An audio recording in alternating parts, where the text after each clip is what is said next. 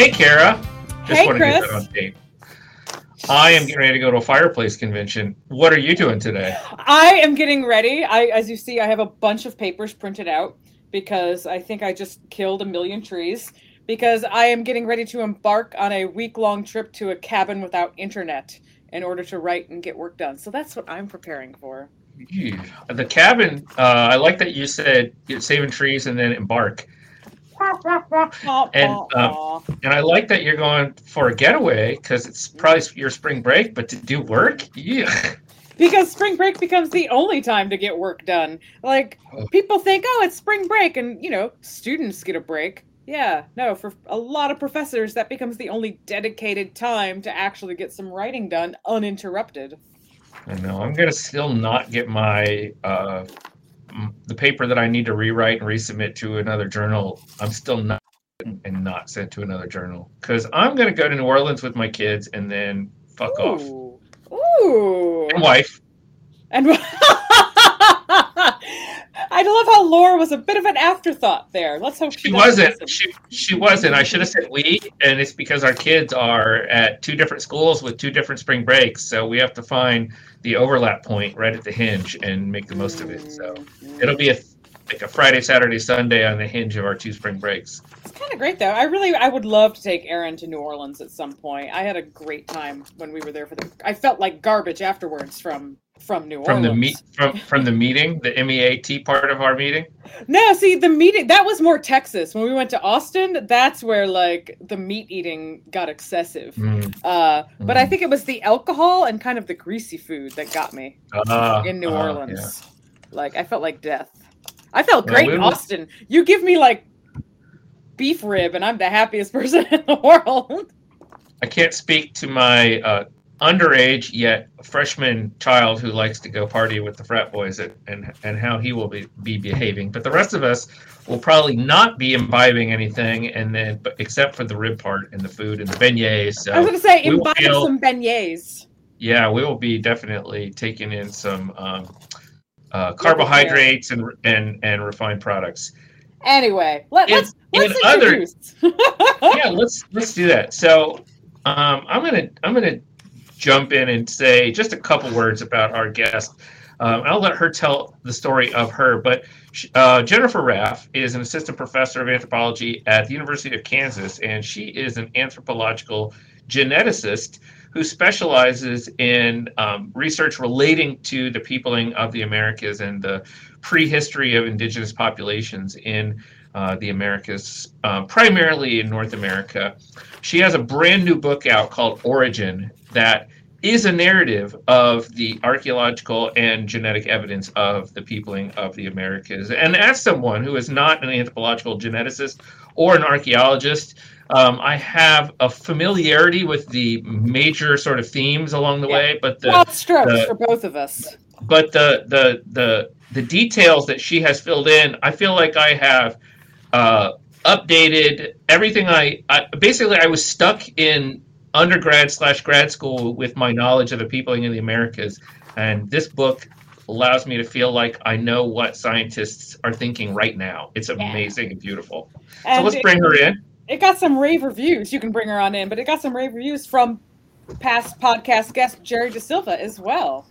Anyway, Jennifer, welcome to the show. Thank you so much for taking the time to come on today and talk to us about your new book, which by all measures seems to be doing really well and is well loved and well received. So major congrats on that. Thank you so much. I'm really happy to be here. I love your guys' podcast, and it sounds very exciting. Podcast that you're familiar with, so that is exciting. So we start the show off kind of the same way every time as much as possible, and that's trying to get to know a little bit about you. And so one thing that Chris had mentioned is you have a really wonderfully detailed Wikipedia page, and rather than us reading off let's just let's get the addition from you. Tell us a little bit about yourself and how you got into anthropology and ancient DNA in particular. Let's see, where did I get started? So I started doing, I started out with a love of archaeology as a kid, like everybody does. Didn't give that up. My mother went back to school when I was a kid and to pursue a degree in neuroscience. Basically grew up on college campuses near laboratories. And so I was very, very familiar with what it was like. We would spend sometimes long days in the lab. I would just kind of hang out. And I learned to love lab environments. I learned to love biology as much as archaeology. And I couldn't really decide when I got to college, but I had just seen a movie my senior year of high school, I think, a little movie called Jurassic Park. And that put the idea of ancient DNA on my radar, even though, of course, it was flawed as far as the science goes. And I just kind of kept going after that. I really learned to love the idea of using genetics as a tool for understanding the past. And I've been very, very lucky to get to continue to do that in my professional career. So I want to ask a little bit about before we jump into the book, I want to ask a little bit about what led up to the book, because you've been writing for the public for a while, and this podcast is about public communication. So I really am curious about what got you started doing public communication, and then what role has it played in helping you develop and establish your career? Yeah, that was a twisty path. So I started writing for the public, I think it would have been on my second postdoc, which I was doing at Northwestern University with Jeff Hayes. And I had been on the job market one cycle. You know, it's easy to say, oh, go into industry, right? But I didn't even know how one starts to do that. It was a complete black box to me. I also thought, well, maybe I could go into science writing, but I knew I did not have the skills for that. And I didn't have the training for that. So I decided, whatever I'm going to do, I'm going to need to be a good writer.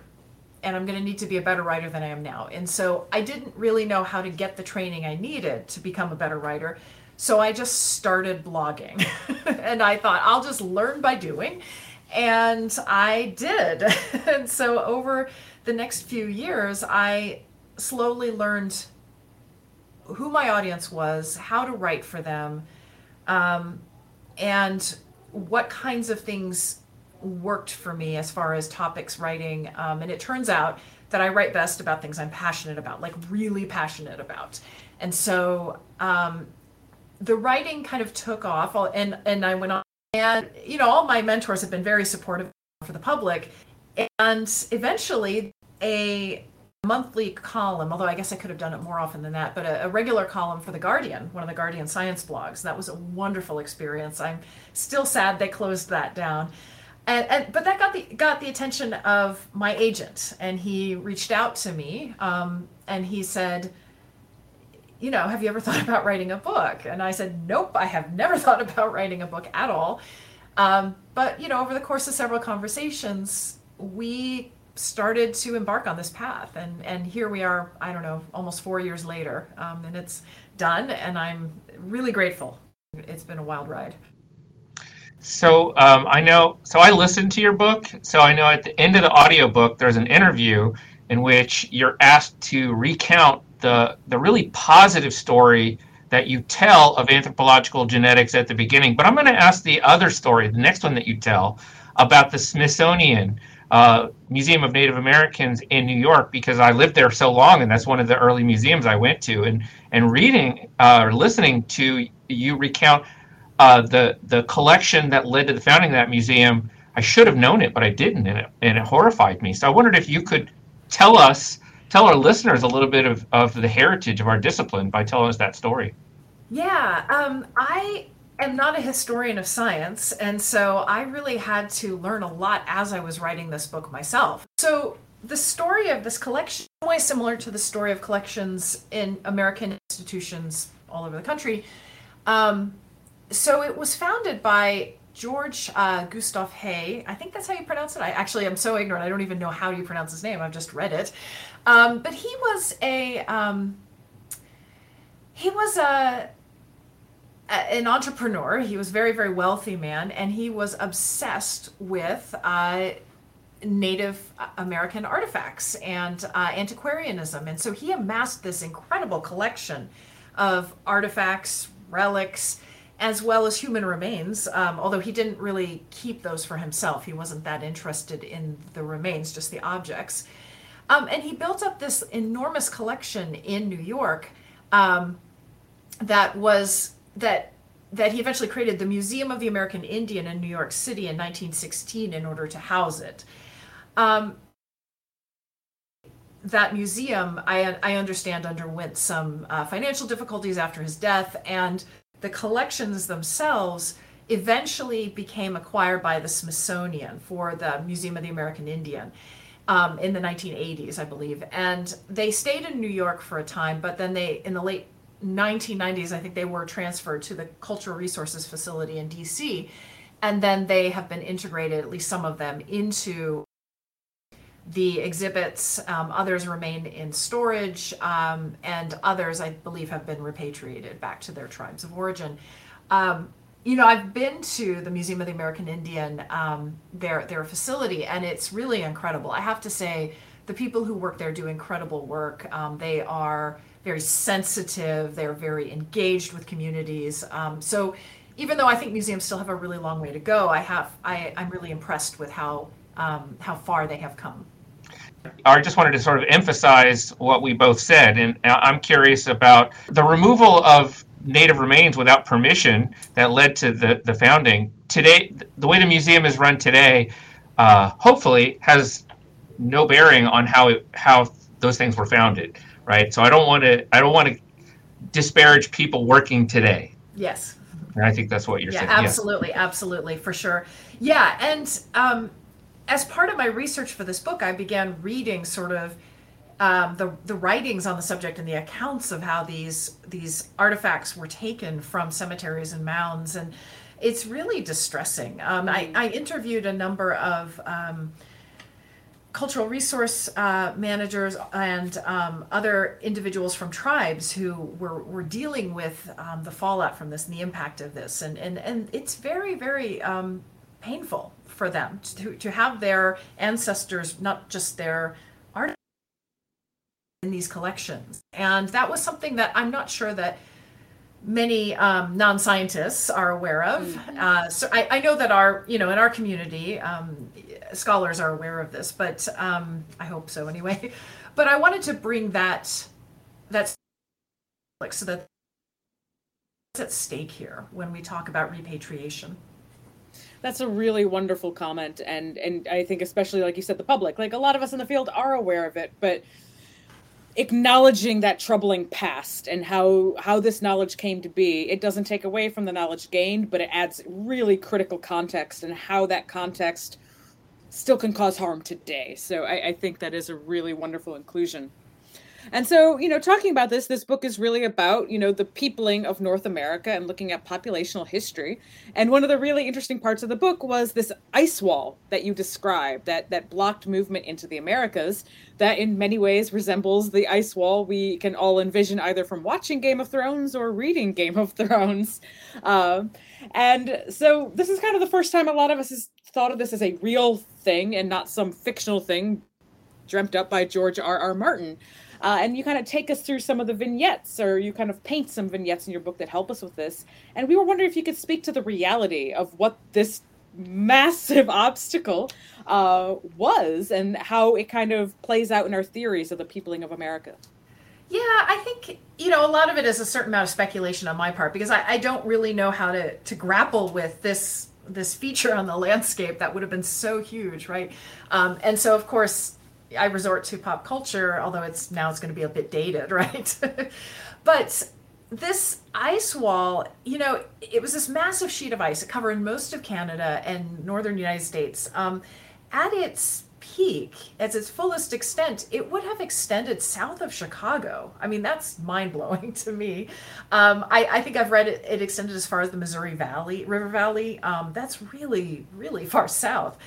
And it also is responsible, the sort of the advance in formed the Great Lakes and is responsible for a lot of the other major features that you see in the northern United States and in southern Canada. And it must have been an absolutely important feature on the landscape. Now, of it, I can't even imagine.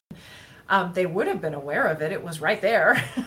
Depending on where you think that people were at the extent of this ice sheet, it may have blocked their farther into the what is the present day United States, or perhaps maybe some people were already below the ice sheet, south of the ice sheet. That's an area of a lot of speculation right now. But in a barrier, we can tell not just from archaeology, but we can tell from genetics of bison that there were two bison clades basically separated by this wall of ice. You have the northern clades and the southern clades, and they don't actually meet each other until after 13,000. So it was preventing travel, but it was a very, very important feature, and it constrains a lot of the movement and sort of therefore a lot of the models that we have developed for the peopling of the Americas. And so a major question is, if the peopling of the Americas took place after the last glacial maximum, was it by the coastal route, following the retreat of the glaciers from the west coast beginning about 17,000 years ago, or could it have gone through an ice-free corridor in the interior? That is an area of active debate. I lean strongly towards the coastal route myself. I love the way that you describe, you're acknowledging in our interview right now that you don't exactly know, but in your book, you try to get into the humanity of the remains that you have either worked with or talking about. So in this passage, I remember listening to it, thinking about this kid who is going to go that day to see the ice wall, and thinking about the limited movement most people have. Like most people don't travel very far on a day-to-day basis from their family. So this idea of it being, several miles to go walk and that it being a big adventure, I completely could understand. And I love also to speak to what Kara mentioned about the caveats about the history of our discipline, right? I love that you reinforce those at the beginning of every chapter. Remember, this is why I'm telling the story this way.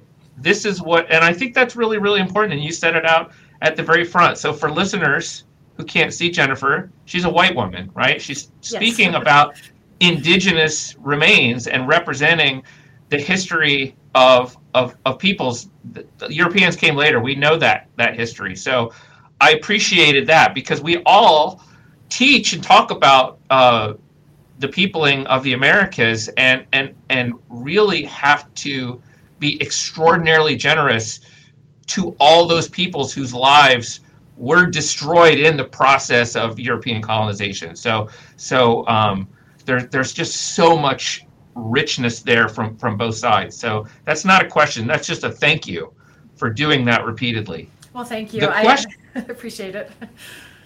Yeah. What, and then so the question is sort of following along with that. We about a year ago, I think, interviewed Jada Ben Torres and Gabrielle Colon Torres about their book, and in their book, we learned about Antonin Furman, who we all should have learned about in our training, but I didn't. And you introduced us to two people who I also wish I'd known more about along the way: William Cobb and George McJunkin, both African Americans who played prominent roles in how we know about the peopling of the Americas. And I wonder if you could tell us about them.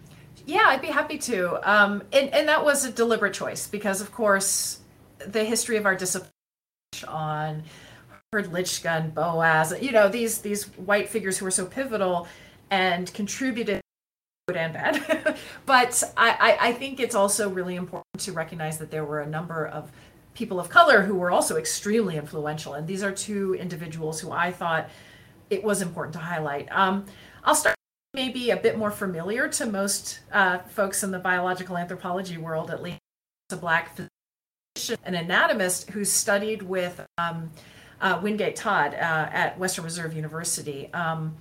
And he was trained in skeletal development and functional anatomy, and an extremely important body of work. He looking at racial typology scientifically and trying to understand, is there any basis in biology for these racial typologies that we have? And he, of course, created this really important teaching and research skeletal collection at Howard University, which is right now curated by Dr. Fatima Jackson, who she was in. And I was really inspired to dig into the story of Cobb's research, and especially one of his most famous works, Race and Runners, in which he disproved the then popular notion that African American sprinters and other athletes had this innate advantage because of their anatomical differences.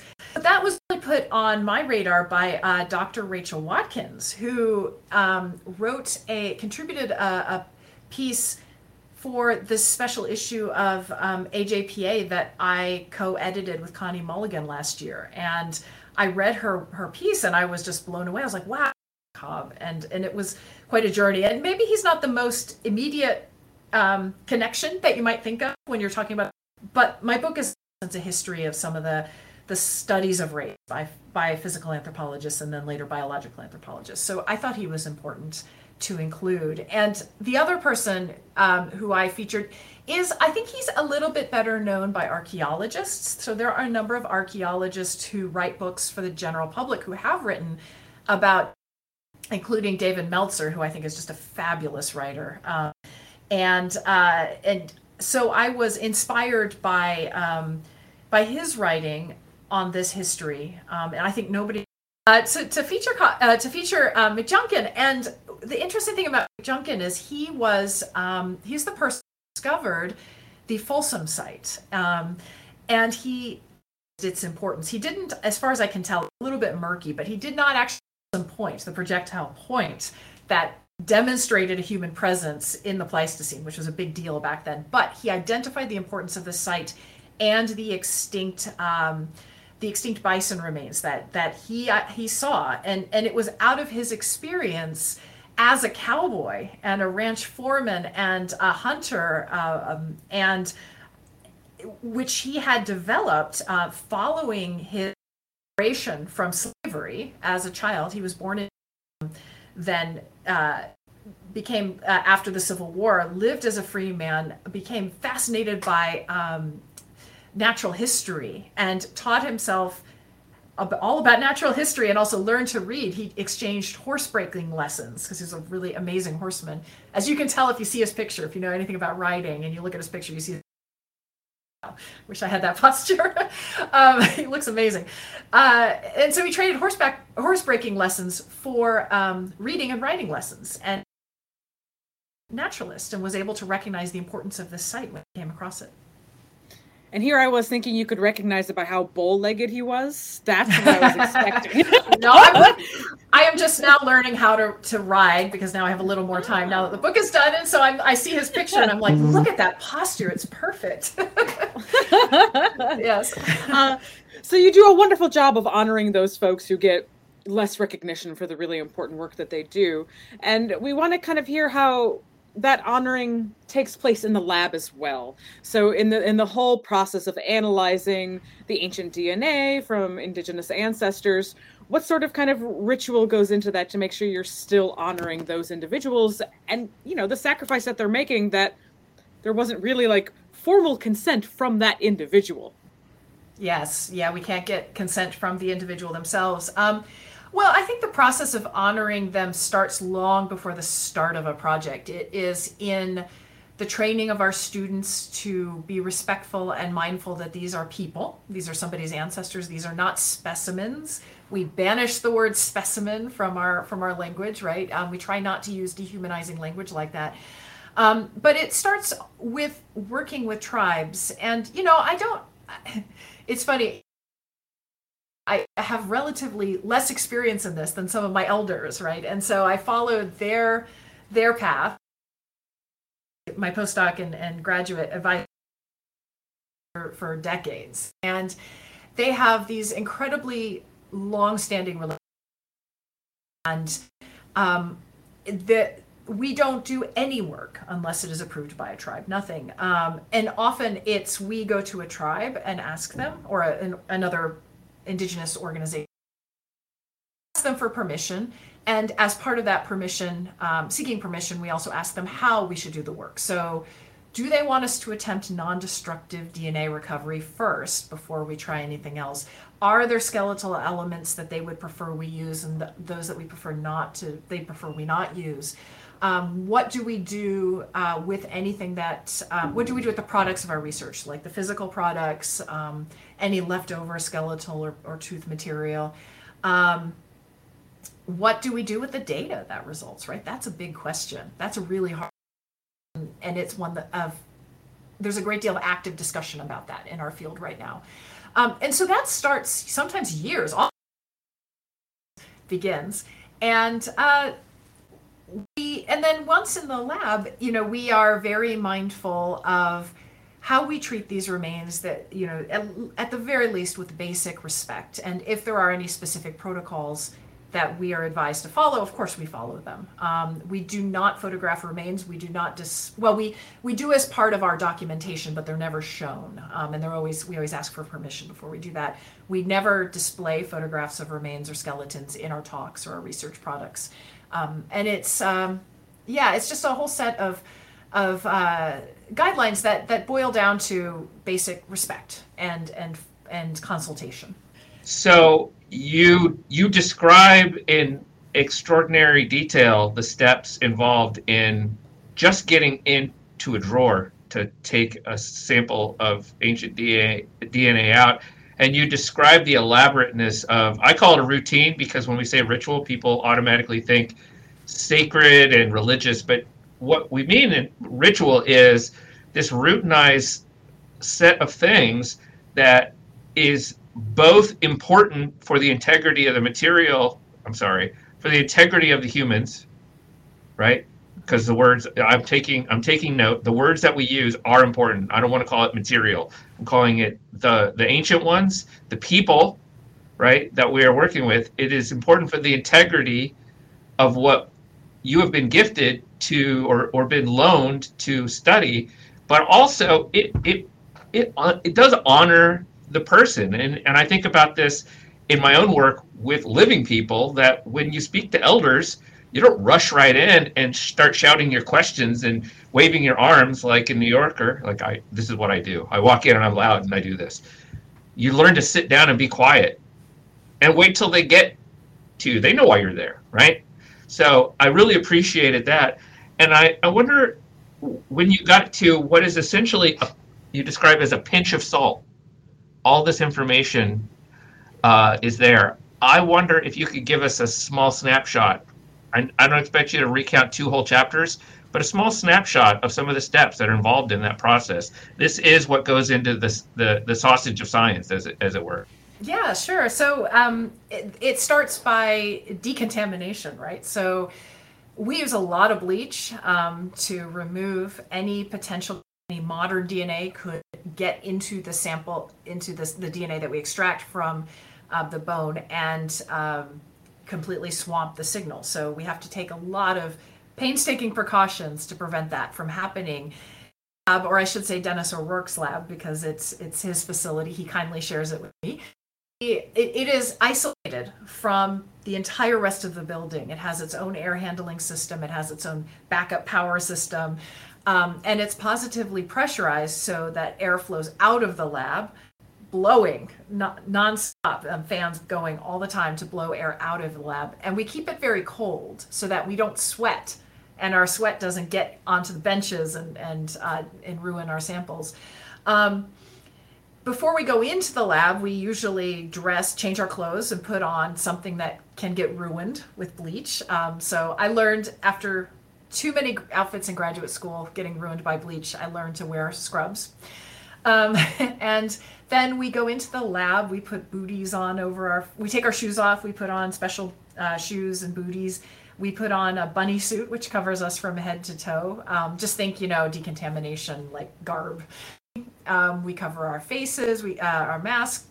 We're all very good at wearing masks, so the pandemic was not a huge difficulty for us to adjust to that. And we glove up, and then we spray ourselves down with bleach of our clothing, of our suits down. So if you're somebody who's worked with, say, cell cultures in a hood, you know what I'm our hand over open tubes, actually closing tubes as quickly as possible, bleaching the outside surfaces of everything, bleaching the bench top, bleaching the equipment, but not too much get into your sample is a problem. And then it's a multi-step process of taking the element, whether it's a bone or a tooth, and separating out and separating the DNA from that. So we use a silica column for that process, and then purifying the DNA by washing it multiple times, but not too many times, or you're going to lose all the tiny little molecules, right, that are likely to be ancient. And then from there, you can do any number of steps to access the genome and to build libraries. So how's your sense of smell? With all of that bleach exposure, I imagine there's got to be something going on for you health-wise with all that bleach. Well, the ironic thing is, however much detail I describe this in the book, I don't actually get to work in the lab anymore. It's really sad for me because that was the thing I was good at. I loved working at the bench. It was my favorite thing. But, you become a PI and your job is now all about writing grants and supervising students and teaching. Yeah, so I don't actually have time to work in the lab anymore. So my sense of smell is great. Well, that's good. Once in a while, I go and chip in and help with the major lab decontamination where we bleach all the walls and the floor and ceiling periodically. Yeah, like once a year we do it. And then, you just don't feel good after that day. It's not fun. I mean, I know how dizzy and awful I feel after cleaning a bathroom, which is small, and I open a window for ventilation, and I still feel like garbage. So having that be a regular part of your job is not pleasant, but it's good and important work. And so from this book, there's lots of kind of like little fun things that all of us, hear about a little bit more, like from popular media, and you address it in a more scientific way. But one of those questions is, how did Denisovan DNA potentially contribute to Native Americans? Yeah, that's a really one that I wish I knew more about. I guess everybody wishes that, right? I wish I was more involved in that, is what I should say. So for those, I assume everybody knows what you're talking about when you talk about the Denisovans, but maybe not. So I'll back up a little bit. So this is a group of humans that are not anatomically modern. We don't really know what they looked like because we have very few skeletal elements from them, but they were identified genomically. They were identified from a genome that was sequenced from what was thought to be, I believe, a Neanderthal bone. And it turns out the genome is very divergent from anatomically modern Homo sapiens and Neanderthals. It looks like they evolved from a common ancestor shared with Neanderthals about, I think, 450,000 years ago, give or take. That may have changed since I last browsed the literature. But there's been a lot of between Neanderthals, Denisovans, and Homo sapiens, to the point where, I'm one of those people who argues we shouldn't call them separate species, right? Yeah. If we're gonna use the biological species concept, then we have to say these are the same species. So they interbred or admixed with anatomically modern Homo sapiens in, I believe, South Asia and a couple of different places. Again, I'm not really a Denisovan specialist, so I may have gotten that slightly wrong. I'm not sure. But we do see their ancestry present in Native Americans and the indigenous peoples of the Americas. And in some cases, some of these variants that we see look like they have signals of selection to be quite common in some regions. And that is fascinating. That there is benefit, hopefully, maybe conferred by those variants that have been selected for. And I think it's an area of really active research that I am excited to watch in the future. I have to make an admission. Some of these fun facts that I noted, I knew, and you mentioned that other folks were doing the research. So, as one example, Leslie Alusco was on the podcast, but I did not ask her about the shovel-shaped incisors and possible branching mammary gland thing that you mentioned, because I didn't understand her initial findings well enough to articulate a good question. So in reading your account, I understood it better, and I was going to ask you, but instead, what I'm going to ask you is, I note in the interview at the end, again, you mentioned, I don't talk about my own research all that much. If you noticed in this book, I pieced together a narrative, and I had noticed that. And I don't find it to be a problem, but I wonder what your decision-making process was in constructing the book that way. Yeah, it's very simple. My research isn't published yet. So the research I would like to include in the book is not done. And it's for a reason that is related to this book. I work with multiple Indigenous groups. I'm very honored to be, in some cases, they approached me to ask me to do this work with them. I approached them.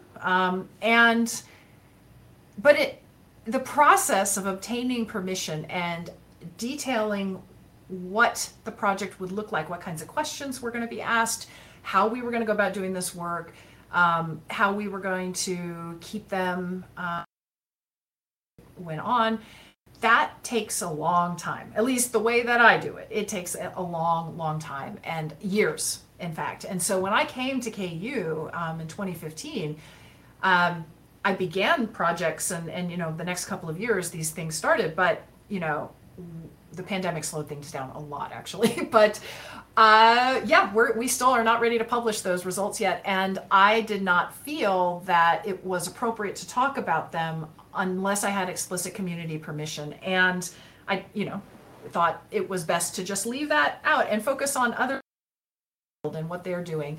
And someday I'll some exciting papers out, and I can't wait to share them with people. But for right now, I'm just not ready to talk about my research yet.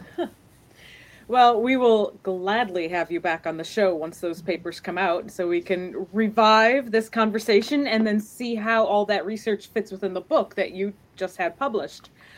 So we like to end our podcast in the same way, just like we have a similar beginning from podcast to podcast. And that's to kind of ask about you and how you balance work and life and the fun things that you do.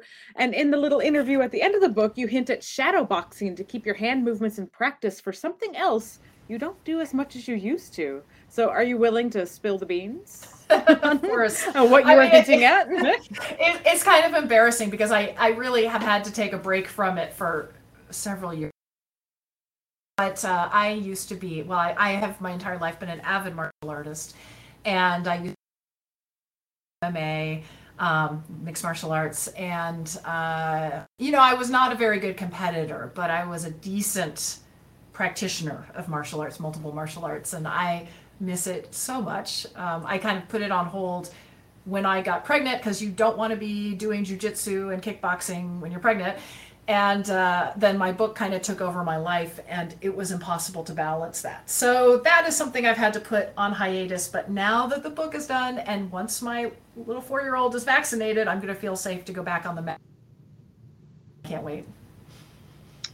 Wonderful. I really, the Captain Picard thing and Kennewick Man really grabbed my attention too. So I have to ask one more question. And was that so? You mentioned that the ancient one looks suspiciously in its recreation like Jean-Luc Picard from Next Generation, and I started looking that up afterward because I was like, yeah, it totally does. I never even realized that.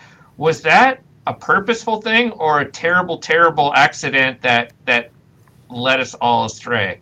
So I don't know. I have seen different accounts. I have seen, at the time this was all happening, I was a grad student, and I was kind of, or maybe I was an undergrad, I can't remember. I was kind of vaguely aware of this, but I wasn't really keyed into it as much as I am now.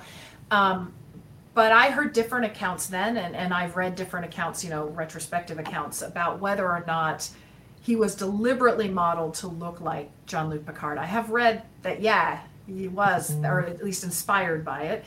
I've read other people saying it's just happenstance. I don't know, but I think either way, crazy. I know. Either way, it's kind of it's not good to model this ancient indigenous ancestor on a very European sort of very. It's a particular decision. That's a particular decision. Yes, that's well put, Kara. Yeah, it was a very particular decision.